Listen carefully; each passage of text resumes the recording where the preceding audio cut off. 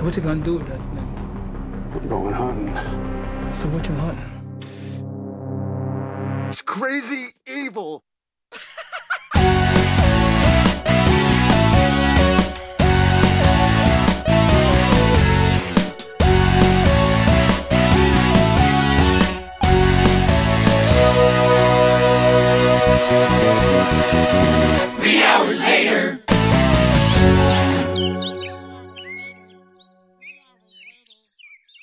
I thought I liked beer. It turns out I like the idea of beer.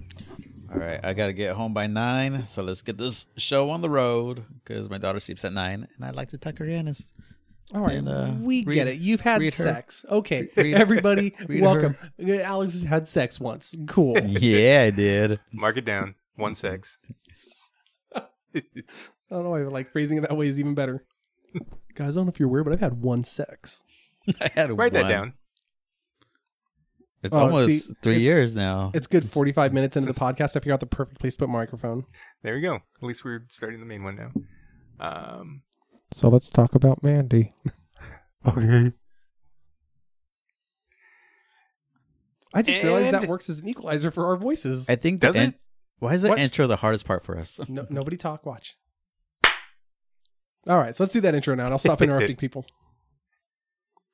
Which one, Matt's or Whoever wants I to can do try it. to do mine. You want to do yours again? Are you gonna? I don't remember what I said last time. Are you gonna You read? were- Like I just kind of zone out. You're zoned out. Are you gonna read like a quick synopsis of the movie from Wikipedia? Because that synopsis on Wikipedia does not tell you shit. It doesn't tell you at anything Good. somewhere near the Shadow Mountains in the year 1983. Yeah, why was the place and year relevant? I mean, for the music, yes. For but- the look, that was 100% it. Yeah, Yeah. the look. And I haven't watched his other movie, but it's the same year that movie took Yeah. place. yeah, but the Shadow The Beyond the Rainbow? Black Rainbow or something Beyond like the that. Black Rainbow. Yeah. So welcome to 3 Hours Later. I'm Alex, I'm Mike. And I'm Matt. and today's episode is actually Matt's pick. Matt, would you like to explain your pick and why? Explain yourself, Matt. Explain myself. Explain yourself, please. What did you do to Matt, us? you got some explaining to What you do. do to me? So I chose Your soul. the Nicolas Cage vehicle, Mandy. You sure did. You God, this guys, movie. you guys give me a little bit of control, and this is what happens. But this is why I love this podcast, because I would not have watched this movie if it wasn't for you. This is honestly why I chose the movie. I feel like more people should watch it and experience it, and I don't really care about their opinions otherwise. But So how many give them money because I like it. how many times have you seen it now? Just twice. Okay, so this was my second time watching it also. And the weird part is the first time I watched it, I through the roof. I loved that movie. I thought it was just incredible. It was like just blow the roof off the place, like intense. It was so good. And the second time I liked it. I still liked it. Like, do not get me wrong. But there were definitely parts where I was like, all right, let's go. Let's get to the next part, because it's not so much a movie as much as it's a bunch of cool set pieces. Yeah. And I actually went out to go buy it yesterday because I've been wanting to own it for a while. I watched it initially in theaters because they did the 1 day screening before they actually put it out on video on demand, and the difference between the experiences were pretty vast. Because in the theater, I was totally just absorbed. Like, the music's going, we got these crazy title cards, everything's really pretty, and just watching it at home, I didn't recapture that magic. Somehow it didn't feel as long as the first time though. Maybe it's because I know it was coming, but I felt the first time I watched it, it did kind of drag, and I was like, I did feel a lot of, is this the end? Is this the end? Type of stuff. But I still really like the movie. I'm happy that I own it. But it's just, I kind of feel bad now because on the second viewing, like I was saying, I don't feel the magic that I felt then. Yeah. And describing it to friends from what I felt the first time, and then getting kind of upset that they didn't like it the way I did. It was like, well, maybe it was just the way I watched it that was the difference. So I'm really curious, so Alex, as somebody who didn't watch this movie beforehand and probably would never watch a movie like this, what did you think about it? Because Matt and I are trash people. No. So, yeah. If I watched it for the first 10 minutes and took that 10 minutes for the whole length of the movie, I would have just been like, nope, not for me, and just did away with it, honestly. And it did feel like it was collaborative kind of different movies combined, because even the main title like name of it didn't come up until halfway through the Hour movie. in. 1 Yeah. hour and It was 15 so- minutes in. It was so trippy because honestly, if you could just take the last half of the movie, you'd get the full movie. Like you wouldn't like I was started. So I took notes watching this, and it's like, okay, I'm gonna get very detailed, because if you take it as like an action film or a horror film or somewhere in between, you'll take it just for that. But the way this is filmed was so ambiguous in a lot of areas. It made you think more than a movie I thought should, So I read a lot into it, and I started taking notes, and towards the last half, I didn't. I'm not sure. Did we even explain what the movie's about? No. My notes are exactly the same. I have a bunch of notes about the first half of the movie, and the second half I was like, well, this is just a ride. Mine was the same all the way. It's just one-liners. Yeah. So Mandy is like we said, is set in the 1983. My cat's licking his butt. I'm scared. Sorry. So it stars Nicolas Cage, and he plays Red Miller. He's we don't really know much about Red. If you do pay attention, there is some stuff going on that you can kind of get an idea who he is. Like in the beginning, so he's a logger. Yeah. He's just a hard-working logger. Works out in the mountains of Oregon, in the famous Shadow Mountain of Oregon. And he lives in a secluded cabin with his wife, Mandy. And so at the beginning, he's getting in the helicopter to go home, and someone's offering him beer, and you can see that he doesn't want it. So right away, I can see that I believe, is like a recovering alcoholic. Yeah, I think that's, they don't ever say it, but I think that's like really heavily implied. And so there is a lot of that in the movie where it's nothing is really flat out explained to you. And so throughout the movie, we see, the beginning, we see his relationship with his wife Mandy, and they're kind of like a real couple to me, I guess. They're not like this pretend Hollywood like lovey-dovey stuff.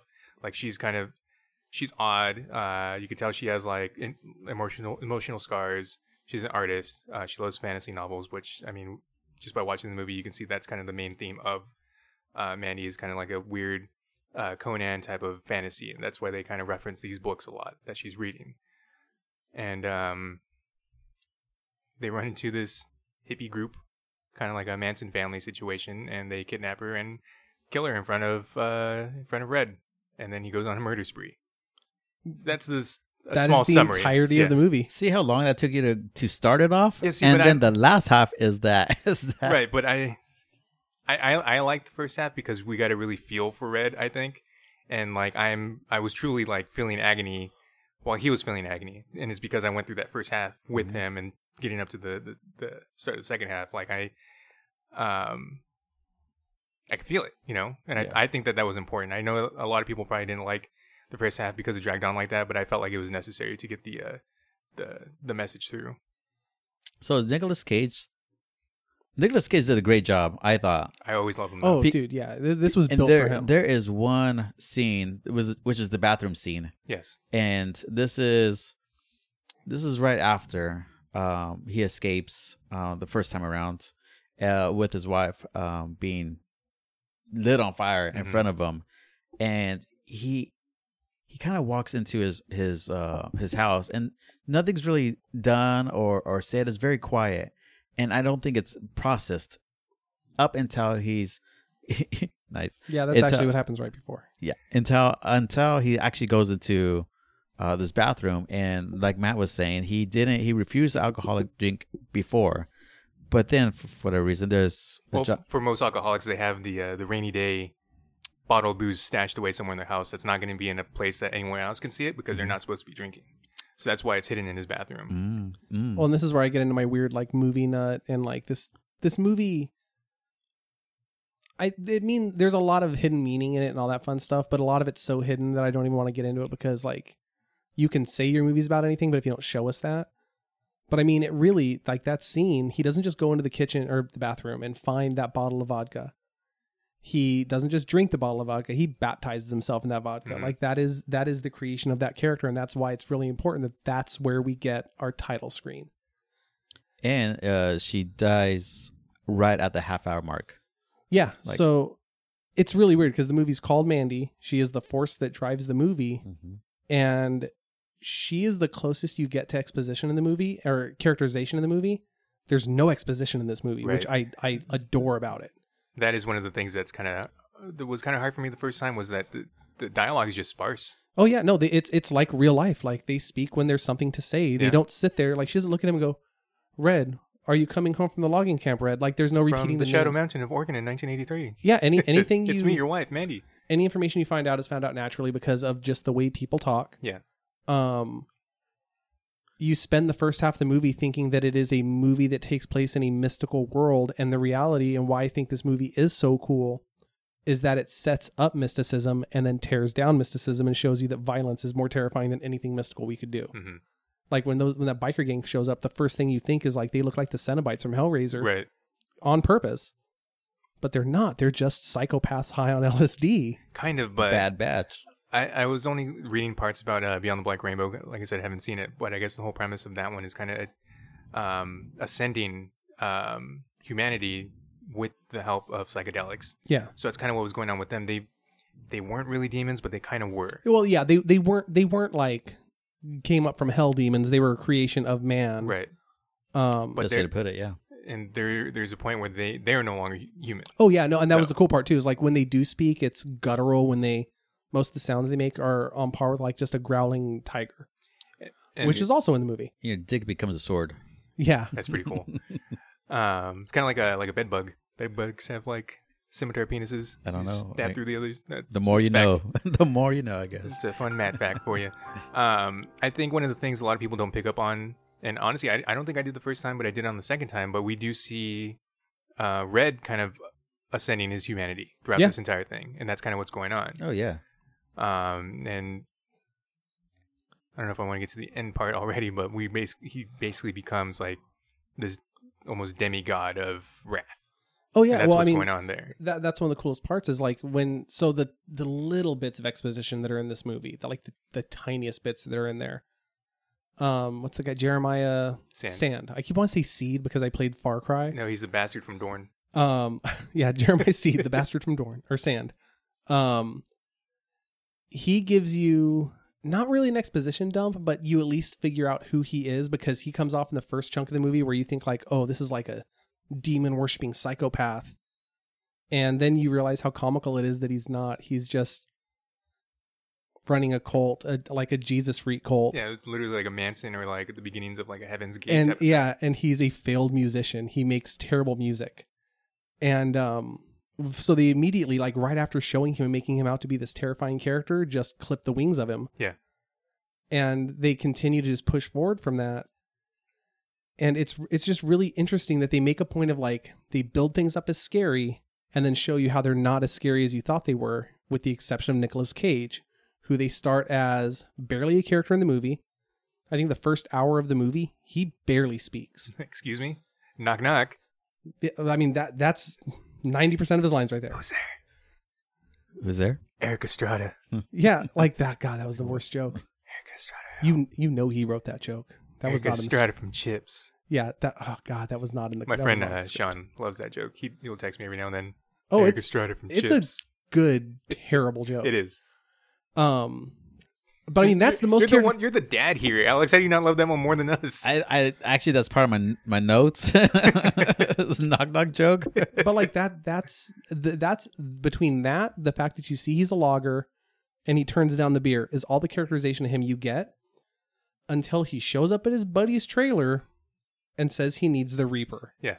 Hey, that killing thing that I left here. Why do you have a named like? There's a movie that takes place before this movie that I desperately want to see. For sure. Like, and I guarantee they never film it, but like that, like he forges with his backyard forge that already existed. He forges an axe that looks like a demon's axe. You already had the mold ready too. Yeah. Yes. He's done that more than once. There is a back. So that's what I love is it's like everything they set up as scary in the beginning is shown to be just a person. And that's the thing too. Like, I on the last episode, I recommended you go into this movie thinking about like a Conan the Barbarian thing. Yeah, because that's literally what this is. It just happens to be set in the 80s instead. Oh, dude, you could set this movie in the Pacific Northwest in the 80s, in the West in the 1880s, in the far-flung future on Hyboria. Like, you could take exactly what happens in this movie, put it into any genre, any time period, and it's the exact same story. Right. And I think that's why I liked it so much. And I don't think it was like that hard to pick up on, but I feel like a lot of people still didn't really get that because maybe they just don't know Conan and stuff like that. But I mean, it's really heavy-handed with the whole like heavy metal animation stuff like that, because that's basically Conan as well. And the books that Mandy is reading, it's like a knockoff Conan, the Serpent's Eye or something like that. Yeah. And Seeker and the Serpent's Sky. That's it. And when you really think about each character in that's you can see the character that they would be in that Conan story. Yeah, well, in the story I build for him in my mind, like, he is an old Pacific Northwest style cop, like from Walking Tall, where he's been through some stuff. He's retired. He was the badass, and he's retired, and we don't even get to know that part. And now he's just trying to live his normal life until it gets taken away from him. I think like Army for me. Yeah, I think that too. And so I did find a quote from our director. What's his name? Panos. I keep want to say Constellation. Cosmos. Cosmatos. Yeah. Said, but to me the violence, or they were talking about it was hard to get someone to pick up the movie because of the violence. Like, you couldn't get to like a major production company, and which is pretty cool because this was picked up by Elijah Wood's production company. Yeah. And so with Elijah Wood and I think it's like Legion M is the other. Yeah. They're trying to give outlets to people that just want to do more of a passion project than like something that's gonna be like a summer blockbuster. And so that's what this was. And on the question about the violence, he said the violence or the violent imagery in this film was a core aspect of it. It has to feel primal and kind of like a barbarian film from the 80s. Like the way I felt when I watched Conan the Barbarian when I was a kid. It was fucking terrifying and kind of savage, primal, dark world, you know? Yeah. I needed to have that feeling. I wanted the movie to feel like I felt when I looked at the Conan the Barbarian poster when I was a kid, which was that thing is fucking dangerous. That is a fucking dangerous adult thing, and it's not meant for me. Yeah, and I really think it's interesting that and there is a lot of violence in this movie. All the violence that happens is both like horrifically graphic, but also cartoony. Right. Like, there's blood, and it is so dark, and it is copious amounts of blood, but it comes out of people like you pierced a water balloon, and it's just spraying. And just like as the movie goes on, you watch Nicolas Cage go from like being a normal guy in a normal t-shirt to just he's now covered in blood. Because that was the one thing about the biker gang that I noticed when you first see them and you first think like, are these demons? Is that there's like a wetness to them that's really gross. Yeah. Like, there's a sound when they move. There's a sheen to them. And I notice as the movie goes on, like, you see Nicolas Cage, because so much of this movie takes place in so like the cinematography in this movie is incredible.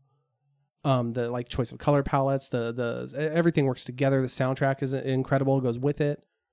But there's a definite look to it. And as the movie goes on, a lot of you see in silhouette, and just as the movie goes on, you start seeing Nicolas Cage be more and more the same things he killed. Like, and it's not like a thing where you're going, oh, buddy, no, you're falling. Like, you can see that this was in him the whole time, and it's just coming back out. And it's a weird movie, and that the more we're talking about it now, the more I'm like, oh wait, no, I'm back on board with it. I love it. Well, because that's what I was saying earlier, was that he's kind of becoming, he's also ascending in a similar fashion that this biker gang did. Yeah, but he's the force for good versus not only that, but I mean, they really they were drenched in like the high power acid that they were taking, where he only took like one like dip of which almost makes you like not feel bad for them, but you're just like, well, if he just did literally a dropper on his tongue, and you get the crazy scene of the sun and everything exploding around him and just all hell breaking loose, and then for the rest of the movie he's a psycho monster killer, then you wonder like, oh, well, are these really exactly? So I don't even know if we explained it, but the biker gang were like when we're first introduced to them, they totally do look like characters from Hellraiser, like the Cenobites. But then we find out that they're just a regular biker gang that took like really bad acid and just changed them for life, and they become like these inhuman monsters. Like they don't feel pain, at least from what I saw, and they're no longer men. All they want is more of the drug and to kill. They're orcs. Yeah, orcs. But it's still weird because like the way you summon them is you have to blow the horn of Yeah. Abraxas. Yeah. Which, they respawn really fast though. Yeah. Oh man, they were there, and then they still require blood for blood, just like they have that demonic pact. So yeah, it's a really interesting combination of like They didn't kill anybody though. What was The the fat blood? kid. oh yeah, they took him. Well, Yeah. they took him, but what He's dead. was the other blood for? To take Mandy. Yeah, because they were there to kidnap Mandy. They weren't going to kill her. Well, no, it was No, it was they were 'cause exchanging Jeremiah Mandy for Jeremiah kid. wanted because that was the funny part too, is if you really think about it, all of this starts not because Jeremiah is trying to fulfill an end of the world prophecy or do anything. He just saw Mandy and he was like, "Ooh, she's pretty." They made eye contact. Yeah. That was Like it. he's just enamored with her, and he is a cult leader who literally goes on about how he gets what he wants, he takes what he wants, the world is there for him. I would like to hear the perception of a woman about this movie, because that was like, how terrifying is that? Like, I just looked at a guy, made eye contact, and now I'm being burnt to a crisp. Yeah, that's one of the weird things too, is that I mean the movie's called Mandy. She is the driving force of the movie. She says a little bit more than Nicolas Cage says. And Half the time too. yeah, and she's really not. She's barely a character. I mean, she has more characterization than a lot of other people, but like she's not given the chance to shine. You get hints of like past trauma. I think she does though. She does have all that trauma. There's that one story she tells, but she is drugged. We'll go back to that story because I thought that was really cool, because that was a callback to Silence of the Lambs. The Starlings. Yeah, and Clarice Starling. Yeah. But Clarice gives a similar story. It's about the lambs being slaughtered and stuff like that. And it was just the same thing as her and her father having them like kill all these starlings because he doesn't like them. Yeah, it's the destroyed innocence thing. Poor starlings. But her pinnacle moment was what I call the Joker scene, where she's given LSD and she's also Stung by a gnarly wasp that's like just hanging out in acid or something. Yeah, I think it's also, and it's the LSD goop or something. LSD acid. Yeah, and he's just full on nude. Like, you're gonna get this.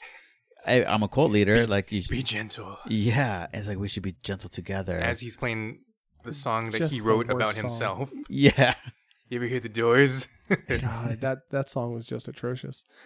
and she just laughs at him, That's the best part. and it is not like He has his like flaccid dick out. Yeah. And she's just laughing at him. Like he thinks he's in the position of power. It's almost like, even though she's on the ground, she's basically Bane standing up. Like, you think you're in control. Yeah, and he's trying to get back control by like trying to jerk it off, and he still can't. And Don't look at me. Yeah, Don't look at me. Hey, no one look at me. And just but she takes that away from him just by simply laughing at him, and I think that's her moment. It absolutely is, but it's just like, and then that costs her life. That's the thing that sets them over from like he just goes from like, ooh, I want her, to, well, if she's gonna laugh at me, then I have to make an example out of her. Like nobody can, like, we got to kill her.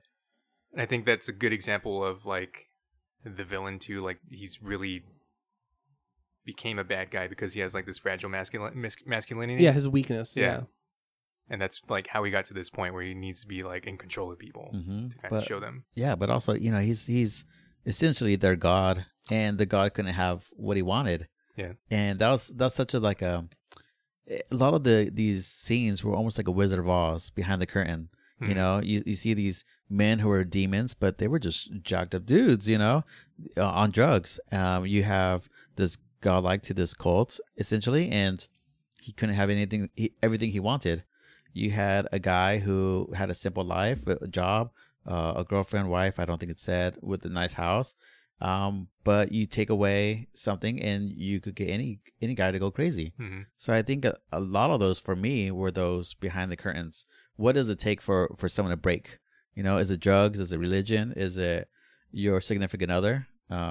It did quite a bit, and that for me the second half of the movie. But I could see how the first half, and I noticed 44 was a big thing. Especially it's on his shirt. He wears it, she wears it, he wears it again. He mentions it being ripped, and And there's a lot of theories I saw out there with this 44. You ripped my shirt. You ripped my shirt. Literally have it written down in here where he just loses his damn mind. Good shirt. Because I think that's where he goes from officially like, hey, I'm on my way to do this to like, that's what breaks him. Like, that's the moment where he kind of starts to break. Like, literally, his fabric of his life is being ripped.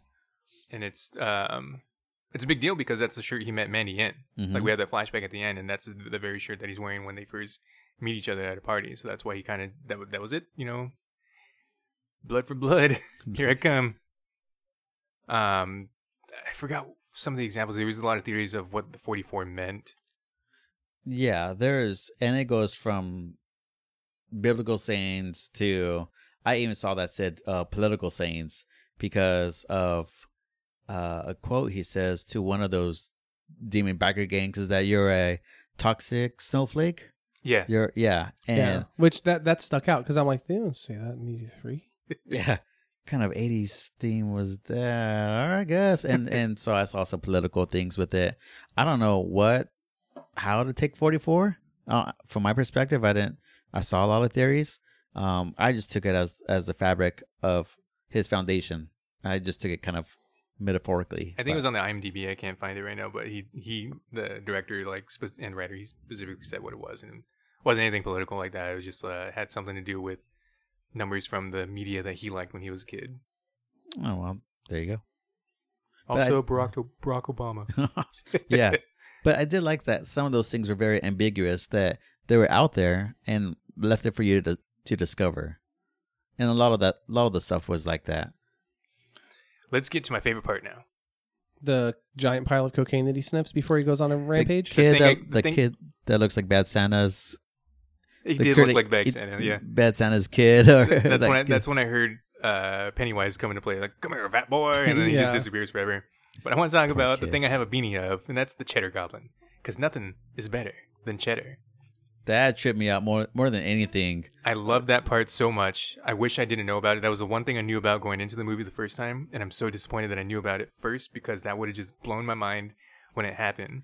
Because we go through this entire like agony, like I was saying earlier, with Red losing Mandy, and he finally escapes, goes inside. Before he goes to the bathroom, he walks in and his TV's still on, and we get this like campy 80s commercial about macaroni and cheese that has this like super scary mascot called the Cheddar Goblin. And there's these kids, you know, eating the macaroni. He's puking macaroni on them, and pans over Nicolas Cage, and he's like, Cheddar Goblin. Yeah, I love that part because it's just showing like, hey, the worst thing that could ever happen in your universe just happened. But the rest of the world's moving on, dude. We're like, still going. Yeah. And we're not seeing like a news story going like another biker gang kills. Like they were just like, no, it's just Cheddar Goblin. Consume. I think it's a totally necessary scene though for me, because it was a palate cleanser for what's about to happen, and that's like his rampage, you know. So we just dealt with this really dark shit, but now we're gonna take a different turn here. So let's rinse out your mouth for a second. And I'm not sure if this is true, but was Cheddar Goblin? So Mandy's a cashier at a grocery store. Mm. Was Cheddar Goblin sold there? I don't know if it was sold there, but it's in Bill Duke's RV. Oh, really? Yeah. That's funny. It took me out of the movie for a second. It kind of has to, like, because you needed, like, we just got really depressed together, so we need to, like, pop out of it for a second. It didn't make me laugh, though. It was such a, like... It made me laugh because it was absurd. Yeah.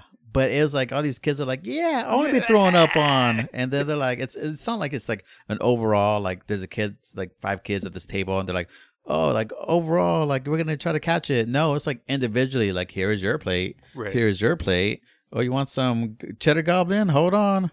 Well, get it to you. And I think that it's the only bit of world building you get outside of the story they can see, because everything else is built like it's in this creepy place where everything's really red. Everything's really like 80s like pop colors. It's magical though, like the escapes that we have. Right. But even the commercial you see, 80% of it could be a real commercial on TV.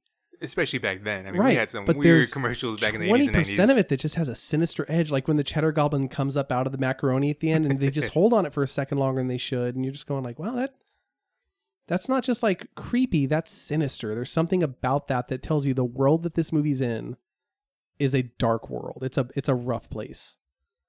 I love the fact that it was directed by the dude who did Too Many Cooks. Yeah. Like that is, once I read that, it made so much sense to me. Like, of course, that dude. Too many cooks. Takes a lot. And it's not like they just filmed part of it too. There's a full length movie. I'm kind of Oh, yeah, watching no, it he filmed now. the whole I think the guy. I Yeah. think he did it for free in like last minute. Yeah, he didn't know he was doing it for Nicolas Cage movie. And it's one by one too. They Back were and forth. They were gonna just use a vintage commercial, and I guess they reached out to him, and he decided to make something in the vein of those commercials, and it does nail it. Yeah, that scene where the goblin just comes up. It's a little too long. That goblin looks like he's out of the movie Trolls 2. It's goblin good. But like when I was reading about like, you know, just like random facts about the filming of the movies, that's where I found out that the dude from Too Many Cooks did this. And then the best part I read about it when he was talking about the movie, he said that it was a crazy shoot. They had to make 20 gallons of mac and cheese, but to get the color they needed, they had to mix it with pineapple Faygo and lemon jello. Ugh. And they basically had to puke on these two children with an animatronic goblin for 6 hours straight with the same macaroni. So they would scoop it up and put it back in. And so he said it straight up smelled like vomit. Like they were getting vomited on by the cheddar goblin, but it smelled like like he couldn't believe these kids could handle it. I actually got to see him at WonderCon. I went to the Legion N That's booth, funny. and they had the actual puppet over there. I bought a beanie over there with a cheddar goblin on it, but literally today I was thinking back at it. We were at the booth, and there was a lady at the booth, and she's like, "Yeah, we have the axe from Mandy," and I was like, "Cool, cheddar goblin hat, please." But now I was like, I probably could have picked up the stupid axe. Yeah. Because that's cool. Yeah. That was a cool axe. That's a very cool axe. People are saying, it's more like a seat. So, yeah. Right here, my favorite, or my second favorite quote, where the one that he's not talking about throwing up on children. As soon as I said, "Let's do Ghoulies meets Yoda meets Satan," they were like, "Yeah, let's go in that direction." And so again, knowing that and watching that commercial, yeah, hey, you nailed it. Yeah. And it's such a small part, but it does stick out. Just like Mike was saying, I mean, you could have the worst thing happen to you, and you're gonna get a Cheddar Goblin commercial because that's what's on. So, I mean, like, if something bad happened to me, like today, how is that going to affect anyone else? Who cares? The world's we're going. Well, and Everyone else especially, can go on. I mean, it's very tragic what happens, and it's very brutal if they burn her to the point where she just becomes ash. But From Evil Dead. it's just she becomes ash. The chainsaw. There's a chainsaw Groovy. fight in this movie, which is fantastic. This movie was actually highly inspired by Evil Dead. Yeah. TV Oh set. yeah. Oh yeah. You can see it. Like just certain shots in the movie, you can tell we're absolutely like, hey, what if we made Evil Dead with a slightly bigger budget and just got gross? And red. And just, compensating sizes over here. There is something like sadly mundane about how she dies, where it's not like, if it was even like, oh, this cult's trying to summon the devil and she's a sacrifice. No, she just laughed at the dude's dick, and that's why she dies. And that's why it's even worse when Nicolas Cage walks back in the house after what I'm hoping at this point is the worst day of his character's life, and just breaks down crying, baptizes again. himself in vodka, changes his shirt, and just it changes to his favorite shirt, and then goes and gets Reaper. I think the worst part is that, like, we don't even hear her when she's dying. We just see her kind of squirm a little bit, and then that's it. Which was also kind of striking in a movie that doesn't shy away from showing anything. Like, it's gratuitous in every possible way. The one place they show restraint is showing her death. Mm-hmm. They don't show it. They don't zoom in on it. And even when you see, like, because she's in a bag and you're like, oh, there's a switcheroo, he's going to get there and she'll be alive.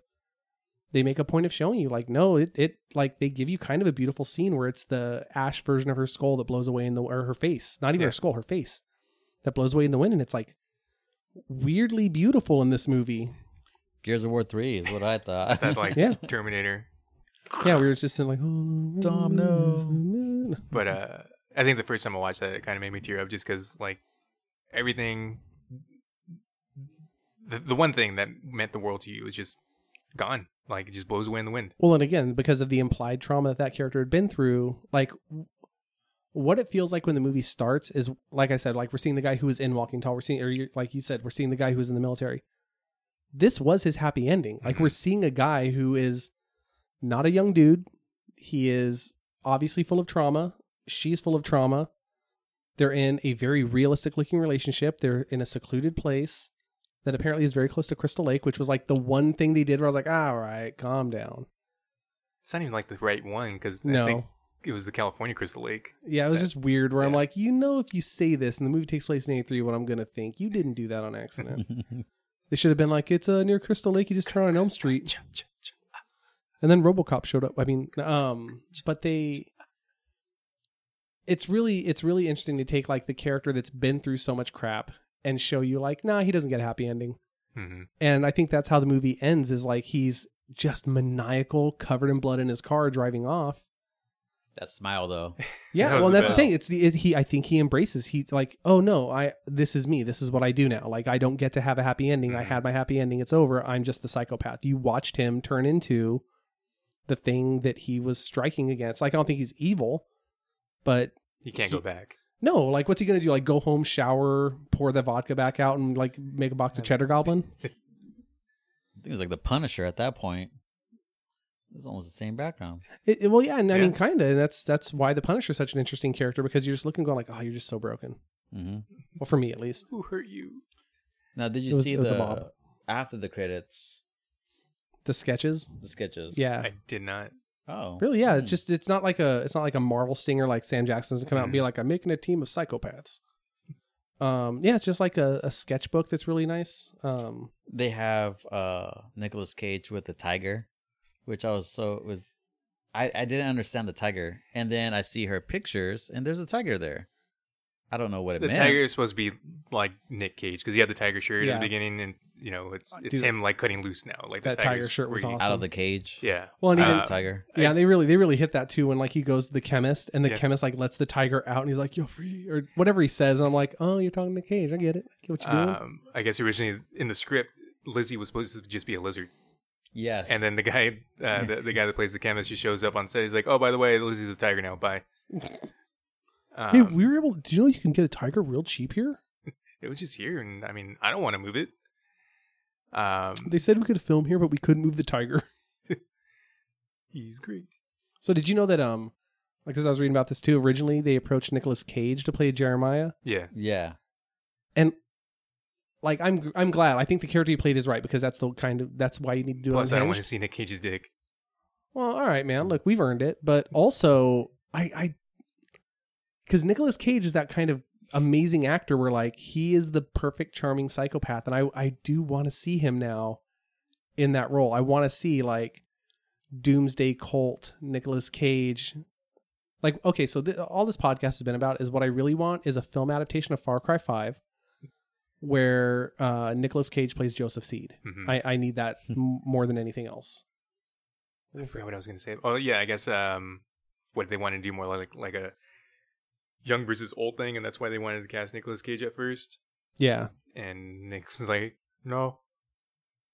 And I guess it took like a year, right? They paused it like, all right, like we can't make this happen. And actually Elijah Wood had to like push the two of them together like a lot. Like he really tried to get this thing going with Nick as the main character instead of the bad guy. And I guess Panos just like, he said he just woke up and had a dream, and he's like, I'm an idiot. And then they just started. And we did it. Yeah. He just woke up and he's like, wait, you said chainsaw fights? Oh, shit. So do I get the little chainsaw? I'm in. So this movie had how much for a budget? It's like $6 million. Oh, and they got a tiger. In Game of Thrones, you can't pay Ghost. That's what I don't understand. It wasn't a CG tiger. That's why. I don't care. Just put Ghost on stilts. That's the best part of Game of Thrones. Ghost ain't a CG ghost, or Ghost, not a CG wolf. They just make a wolf big. It just computer sticks out. Generated images. Just don't go like The Walking Dead and have that deer that's made out of Microsoft Paint just be in there. That is one of the worst things I've seen in modern TV. Man, I fell off of that show hard. Like I loved it, but now I despise it. I was off, and then this newer season I was back on. I heard it got really weirdly good. It did. It took a leap forward in time, and it's like, oh, okay. I like where it's going, and they have some interesting moments in there. Definitely a lot better than recent. And I'm a huge fan of Walking Dead. I think I was with you, Mike, at a training when you're like, you should read these comics. And I was like, okay. And I bought like that was for that video game one, yeah. Yeah, I bought like the first 2 volumes, and then I was hooked. That's how, and yeah, that's. I got off the show just because I can't handle that much sadness. It's just always a bummer, man. That's what should be called, like just Walking Dead. Always a bummer. Walking Sads. You know, like, so I was we were going to talk about the movie, so obviously I've been thinking about it, and I'm thinking about like my favorite movies, the ones that just like really, that I could just rewatch over and over. This is not one just because like just talking about Walking Dead, like I do like to have some hope in the things I watch. I like to feel good when I'm done. You feel kind of dirty after this one. Hmm. But it reminds me in a weird way of Mad Max Fury Road, in that it tells you a little bit about the past, but not a lot. Yeah. The difference is Mad Max is able to say like, hey, you remember those movies, right? They were cool. Right. This doesn't get that option, but again, it's very Conan-esque, so you can think about it. And it's not a road trip, but it just moves in a singular direction. Everything that happens is about going from where you are to the next scene. It's propulsive in a way that most movies aren't. And despite the fact that I think it's almost exactly 2 hours long. It doesn't feel, it feels long. It doesn't feel 2 hours long. Mm-hmm. Like it feels long because it's brutal and it doesn't stop and it's unrelenting. Like the only breather you get once it gets going is where he goes and sits down with the dude from Predator to be like, hey, I need my crossbow, man. But what I found really neat about it is that it just consistently moves. It's all about just like, what's the next scene? What's the next scene? What's the next scene? And it goes to it. And it commits to that like most movies don't. Mm-hmm. Most movies will sit there and be like, well, this is where somebody's going to have to take a bathroom break, or hey, it's been too intense. We got to calm it down. Or hey, we got to humanize the character a little bit. Let's have him find a puppy. and kill it.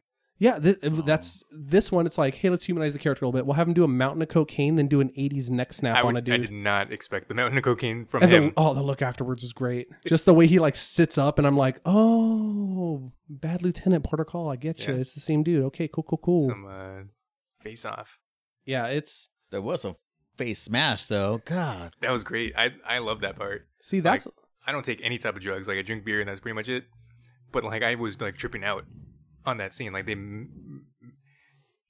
they switched between Mandy and Jonathan's face, and it's almost like perfect for a bit where you don't really notice that's happening until it's completely happened, and then it goes back. And one of the ways they disguise it is because they are very committed to anybody who's not in their right mind at the moment has wildly dilated pupils. Yeah, like crazy dilation, and it's like 90% pupil. Yeah, it's intense. And I mean, I think that's even cool because that's one of the ways where the first time you see Nicolas Cage is cracked is he loses the humanity in his eyes. Like he does the cocaine, he does the LSD, fights, does the cocaine, and then the next time you get a close up of his eyes, like all the color is gone. It is just a black dot.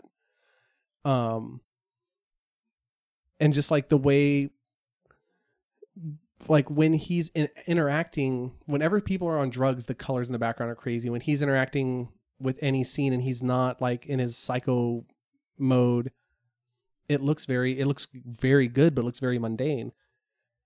And the second he snaps, from that point on, there is not a single scene in the movie that looks remotely normal. Like every scene is more stylistic. Every scene is more crazy. And it's really weird because if you really go look at it, none of the settings are really neat. Like it's foggy places where you can tell they were at like a lumber mill and they just were like, throw up some fog and some lights that way you don't have to worry about showing the building back there. Or in a place that's clearly a quarry that's been hollowed out, but they're like, it's going to look cool when we drive down it. And even the final scene takes place in that really rickety looking church.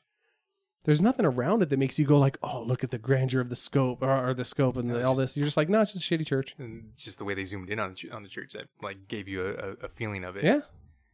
The director actually said he got a tip years ago. Couldn't even remember who gave him the tip, but he was told that it's more important to figure out how not to show something than important to show something. Meaning that really focus on where you're filming and try to avoid showing stuff that you don't want shown. So that's, I mean, it's all sleight of hand. We had a small budget, and the what they were filming on its own wasn't interesting. It's the way that they filmed it that made it interesting. It's how David Blaine is able to be a magician that people love. Like, he doesn't do anything that, like, if you ever listen to like a real magician talk, which, hey guys, I'm super into magic. So I've listened to a lot of things. Mike, huh? Listened to a lot of things from real magicians. Show. And a lot of real magicians hate David Blaine because the stuff he does is like entry level stuff. It's really basic where they're like, dude, you learn that day one. But he's proof that you don't need to have a flashy stage presence. You don't need to do things. You just have to sit there and be like, look over here. Okay, cool, I'm floating.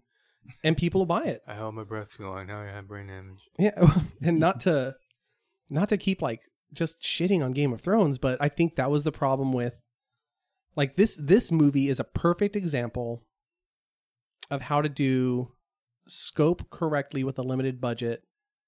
And the Battle of Winterfell episode of Game of Thrones is a perfect example of how to do it wrong. Because in both of them, they use a lot of fog and lights to limit what you can see. But in one of them, they limit what you can see, but make sure you're looking at the only important thing in frame at all times. Like you always know if you see something in Mandy, it is the most important thing you need to be looking at.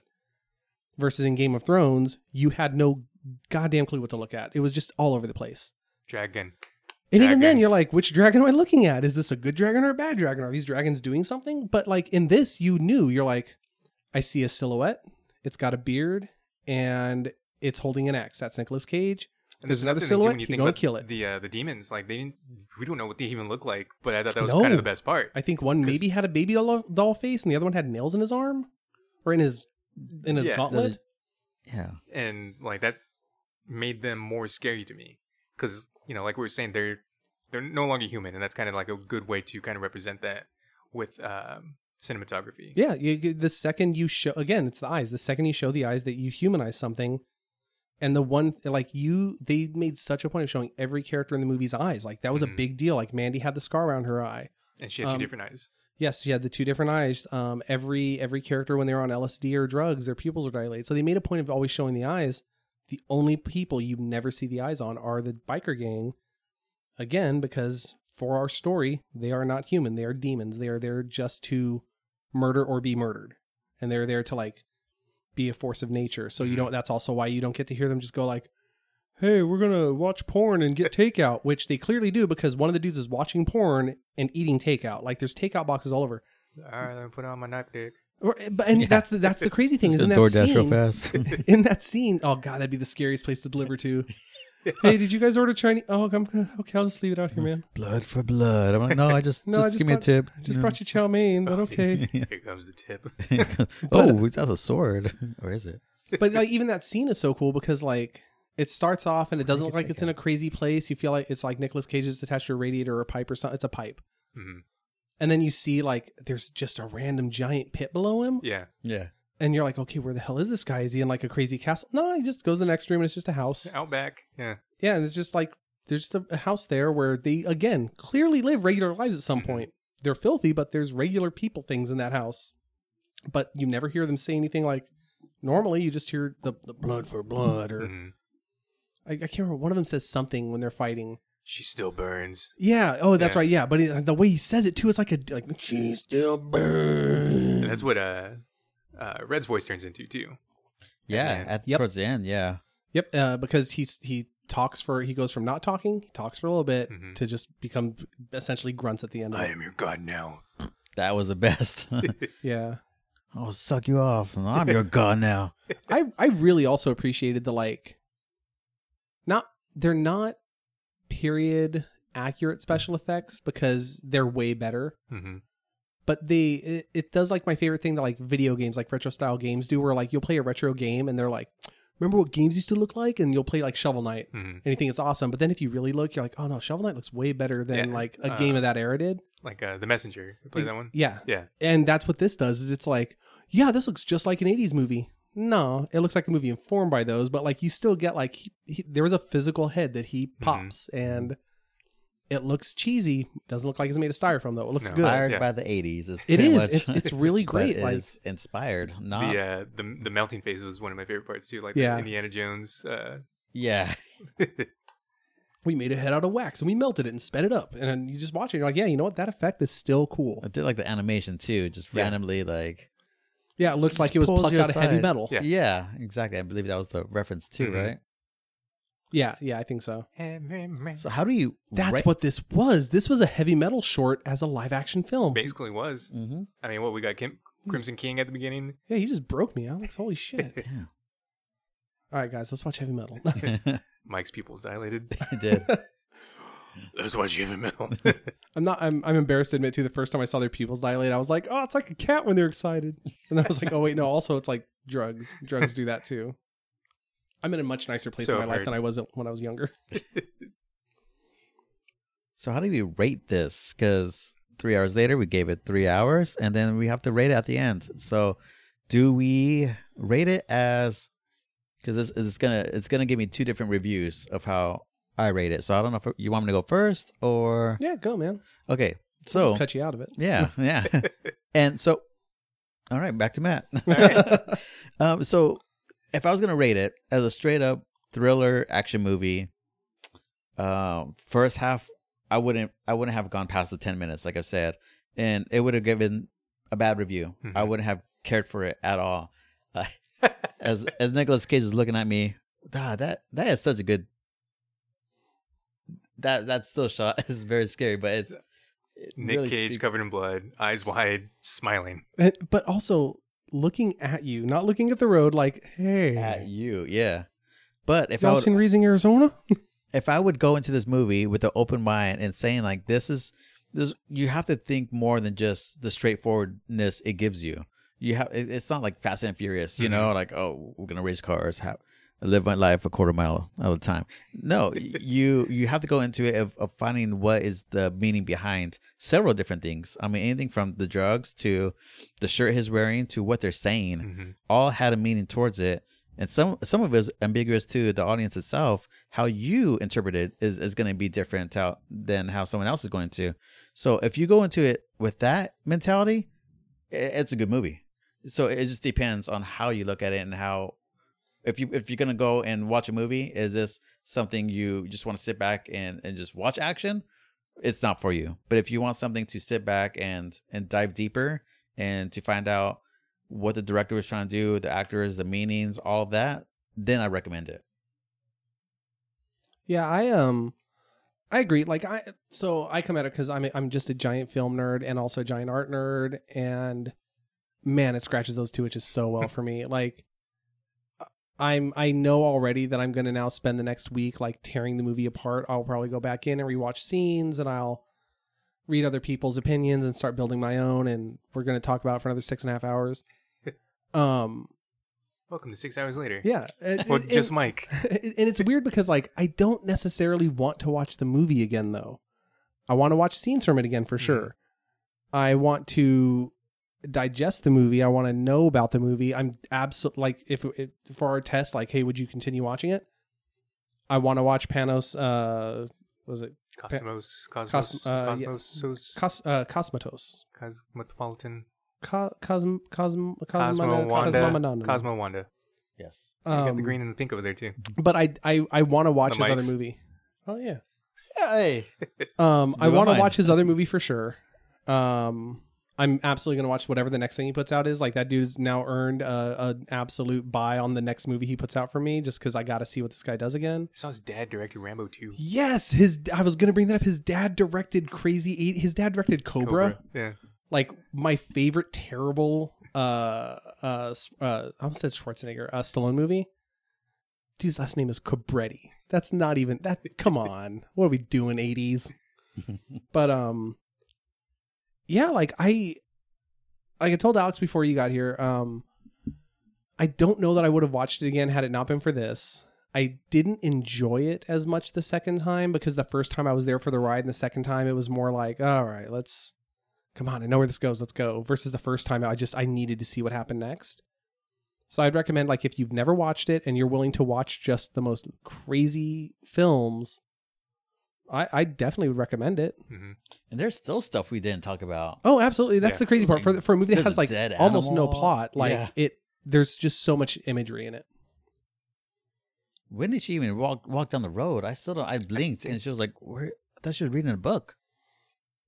Like, guys, I'm gonna start reading about the Gnostic Gospels because of Abraxas. Like, why do you call that the Horn of Abraxas? I gotta know. The spear of the pale knight. Yeah, like, Named Reaper and things like that. Yeah. I gotta know all of it.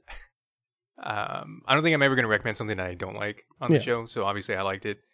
The first time I watched it, like I said, I saw it in theaters. I was totally just immersed with the way the way it was presented to me. And coming out of the theater, I think I would have given it a 9. On the second watching, the way I watched it, I think it kind of tainted it, I guess, or I just maybe didn't see it in these rose glasses like I did the first time. So I would probably give it like a 7 out of 10 on the second viewing. But I think that this isn't like just a movie. It's kind of an experience. And I think that's why it was such a big deal for me. Because I never really got to feel anything from a movie like I did then. And I mean, this isn't going to win any awards for the screenplay at all. But the way that some of the scenes are shot, and I mean, we didn't even talk about the music. The music was like incredible. It's heartbreaking because the composer of the film died right before it came out. Yeah, Johan Johansson. Oh man, he just nailed like this is one of those perfect examples of art in film where you can see what's been shot, the acting, and the sound, not just the score, but the soundscape they build. Mm-hmm. Like none of them would really be that good without the others. Like if this movie didn't look as beautiful as it looks, it would just be Nicolas Cage being weird. And if the music wasn't as great as it is, the pacing would be kind of terrible. Mm-hmm. But when you put it all together, it just makes this really awesome thing. And that's what I think too. I think like the package overall is really good.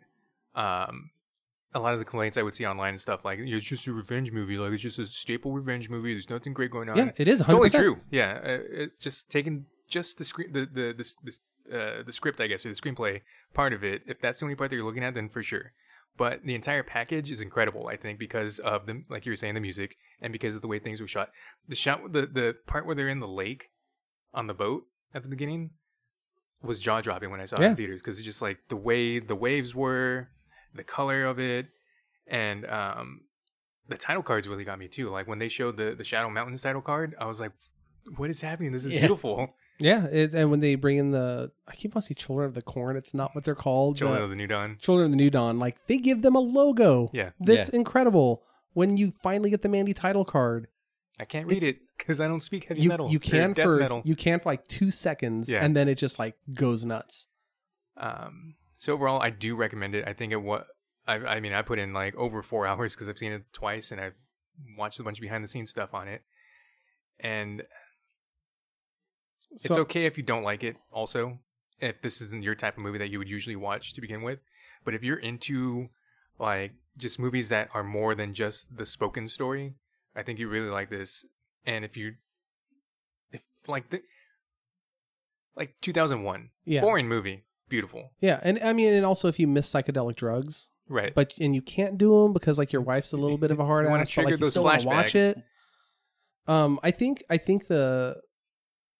so I jumped on Rotten Tomatoes real quick, and I think this is like the epitome of what we're even talking about. So critics gave it 91. It's certified fresh.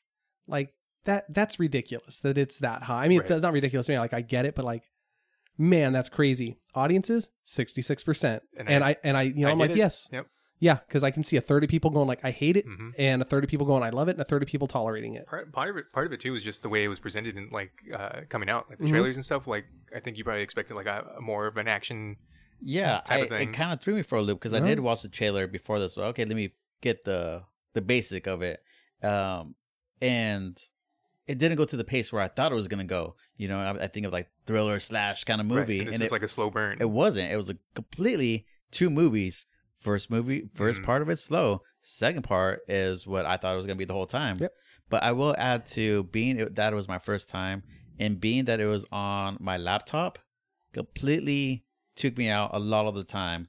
You know, to what your view of the theater, the music, the sound. I didn't get that off my laptop, and I think that was kind of its own how it released on video on demand hurt it. Because that's a lot of people are experiencing it. And I'm sure the critics probably saw it in theaters. Yeah, and that's actually something I was thinking of when I was watching it today, because like I have the luxury of watching it on a really good high-end television in a room with weirdly controlled lighting. Where is it? What, the good TV? Oh, I'll show that's not I put it away when you guys are here. In a room with really highly controlled lighting with a decent sound system, and so like when I go to sit down and watch the movie, like I can watch the movie, like I can experience this thing. I think that kind of bummed me out too, because I was trying to recreate as best as I can. I have like my bigger TV, but my monitor probably has better resolution, so I was using that, put on my headphones, but it still just wasn't the same. And I was kind of sad while I was watching. I was like, it's like going to the fair as an adult versus when you're a kid. Yeah. Yeah, I get that. It's a lot of time and place. But yeah, so that was Mandy, the really crazy movie. Watch it or don't. Yeah, I recommend watching it. I think even Alex, who was the most lukewarm one, I think would still recommend watching it. You better say you do. In the mindset that you said. Yes, in the mindset. Yeah, you have to be in that mindset watching this movie. It's more And Conan, experience it, not necessarily watch it. Like, Exactly. hey, it's a thing. You're on a ride. Just let it happen. Yeah, go on the ride. So going in next week is my pick for what we're gonna watch. Yes, and we don't know it, so yeah, I was pretty excited about it. I originally was gonna get real weird with it. So we're saying this is the last episode of our podcast, yeah. right? So we only went 2 minutes. Sorry. But yeah, I was originally going really weird with it, and I realized that like doing like the advantage to Matt and I being on this is we both have like really in-depth knowledge of a lot of dumb stuff. Alex has a lot of really great knowledge. There's a Venn diagram, and Alex is probably on the outside. Yeah, well, because like you are there with like a lot of the pop culture stuff, but like Matt and I will dig into the weird shit, and you don't do that, which is why I like you being on here, because you're like you're the normal human being in this show. That's the weird part too, is that I'm the you normal get to be the one. normal one, yeah. I'm also the only dad on here, so we're eventually gonna that watch. we know of. Yeah, right. I mean, I have franchises set up, but I don't check in very often. We're gonna eventually watch Paw Patrol, I think. Which I'm down for, man. But what I didn't want to do was go too, because I was gonna go weird. Like I have a list written, and I had some weird stuff on there. But instead of doing 2 weird ones in a row, just because like I don't even think I can handle that, I want to go with something that I find to be one of my like just all-time favorite movies. Is one of my favorite by straight up my favorite filmmaker. I will watch anything he does. How familiar are you guys with Wes Anderson films? You guys watch him a lot? Not a whole lot, but I'm familiar. So my pick is The Grand Budapest Hotel. Okay. It is my favorite of his movies. Just edges out Royal Tenenbaums. The Royal Tenenbaums is the one I've watched the most, but Grand Budapest Hotel is I think his pinnacle. It's like the most Wes Anderson that Wes Anderson's ever been. It's just a really cool, interesting art house film that stars one of the greatest casts I've ever seen assembled. Like somehow this dude knows everybody and is able to get everyone to just be like, yeah, I'll show up. But he does that and also gets like, he gets so many first time actors and like people you've never seen anything. Hey, want to come stand in a monocolor room and stand off to the side? Hey, do you like, I mean, to tell you how much I love Wes Anderson, like the wall that Alex is sitting in front of is my version of a Wes Anderson wall. What would Wes do? Yeah, I'm not kidding. I sat down and was like, well, I hate this wood panel wall, so I'm going to make a weird Wes Anderson wall. So it's just nothing but... Do you sometimes just sit here pretending that you're in the movie and just like... It took a lot for me to not have my entire room be symmetrical. Like his camera work is so specific. Mm-hmm. But yeah, so next week when we sit down, we're going to discuss the Grand Budapest Hotel. And I hope people like it because, again, it is one of my all-time favorite movies and it'll make me sad if you don't. All right, I'm excited to... watch and discuss. Have you seen it before, Alex? No. Okay, I have. It's been a long time though. Has it? I'm gonna kind of go into the mindset of trying to hate the movie. Then now I've watched it once a month since it came out. Now, just go into thinking about Conan. Yes, absolutely. Imagine Ray finds his Conan. The good thing about having me on this podcast too is I don't get time to watch a lot of this, and I'm kind of forced to watch it. Well, that's the thing. In a like, sense, not forced. I'm not. I mean, like, you have an not excuse watch to. it, but yes. You just through the nature of your life, you do a lot of the more mainstream stuff. And it's not that Matt and I don't, but like we have the advantage of we will get like, not only will I start something dumb and weird, even if it's bad, I'll probably finish it. I'll get obsessed with stuff bad. until it just runs to the ground Yeah. and like I hate it. That's kind of what I get into. But I like it because I've already shown my friends the things that I like. So now I'm like, Alex, you should watch this next. You should look at this. Look at this. So Alex, now you're doing a Alex. podcast with your Alex, enemies. I love this so much. Yeah, and like to be, I mean, I'm such a like sports is my thing, and you guys are not into sports as See much. that ludicrous Swear to display God. last night? I swear Sports to God, ball? the first time you're like, so our 3 hours is going to be watching the Dodger game is when I quit the podcast. I'm a huge Dodger fan. I know you and are, and I'm happy for going you. to a game this Saturday, which we're recording on a Thursday. That's right. That's why we're doing this. I'm excited for you going. I'm happy that you like it. Yes. Just, man. So that is hate my baseball. Is this like, for the take. Victory Cup? Is this for all the points? Yes. But yeah, so I mean, it's good that we're into different things, and I think time is the only thing that would separate me from watching these things a lot of the time. But I think that's a lot of the things is going to be my first impression, and you guys more in detail than I am on how some of these shows or movies or I'll be ready for next week when I'm sitting there breaking down like, so what this shot means is it's actually Wes Anderson's take on a very basic I'm like, this is bullshit, and you're like, So the wispy, let me tell you why you're wrong. the wispy mustache on the bellboy means so you understand. So there, just to tell you how up its butt this movie gets, there's 3 aspect ratios this movie takes place in. Okay, It starts in 16:9, goes to spoilers. not 16:9, I can't remember, and then goes to 4:3. Like, and it's very specific as to why they're there. But it's just such a great weird movie. all right. Well, Looking forward to it. guess that's All right. it for this episode on Mandy. Alex, where can you find us on the socials? All the socials. Let's see here. Facebook. So my social security number is not that. 1, 2, 3, 4. Yes, finally. I don't know if you summoned it by speaking Wes Anderson, the Thunder. Was that you? That was huge. Yeah, I Did thought you guys that. feel it? I heard it. I thought that was like something in the room. Oh yeah. It was like a 50% chance today, I think. Damn. I've been waiting all day. Wait, hold on. I can make the room match it. I can feel it calling in the air tonight. Here's the thing with our social media. Why are people doing 3 hours later? And they took all of our names, so like all of our stuff is different. Probably some stupid YouTube challenge. Uh, We're in Mandy now. Not yet. It's about to happen. How much did these lights cost? Look, man. That's I not spend an a weird answer. of money on lights, okay? Like, again, I'm jealous, but at some point, we're going to pivot to video and understand I got all the lighting rigs ready to go. I got an LED strip on my monitor. That's it. I need a firework for the wall here. Hold on. There we go. Nope. We don't get loud enough. Oh, there we go. Oh. Yeah. now we're in there. My epilepsy. Right. I almost got I thought I had a seizure during the movie when they're flashing the dagger and the horn, that green light, Oh yeah. So or when the bikers stole Mandy. with these lights, when you're making your own recipe, if you go up and adjust it to where you're like, oh, I want it to flash really fast, it straight up goes like, hey man, you could kill somebody. You might want to not do this. Have the people in the room sign a waiver. Yeah, it literally makes you click a button saying like, I get how epilepsy works. Got it? Cue me up All again. right. Yes. All right, Alex, where can you find us on the socials? So on Facebook and Instagram, we are the number 3, HRS later. All no underscore on that one. But on our Twitter, it's 3HRS _later. And we do have a website that is being primed for all of our episodes. It's going to be www.3hourslater.com. And we had to have different names because people are dicks and keep taking things for no reason. Yeah, I damn bet it. you they're just squatting on that too. We're probably gonna have to pay them. Well, we have the URL. So I can pay them in lights. It's true. You have a lot of light money. On Is this Twitter, that Litecoin I've been hearing about? Yeah, this is all the Litecoin. Someone on Twitter hasn't had, like, they have the handle for it. They haven't used it since 2012. I think I had that happen to me one time with a different podcast where, like, come on, you haven't tweeted for like 4 years? Yeah, kick them off, Twitter. Damn it. Who owns Twitter? I don't know. Like, I know Tom, who owns MySpace, and Mark Zuckerberg. I don't know who owns Probably Twitter. a bunch of birds. I don't know. Yeah. Yeah. Okay. All right. Well, we'll be back next week with a mini episode followed up with Wes Anderson movie. I forgot. Grand Budapest Hotel. Keep thinking of Darjeeling Limited. All right. Well, It's a hidden gem of a Wes Anderson movie right there. I like that one a lot.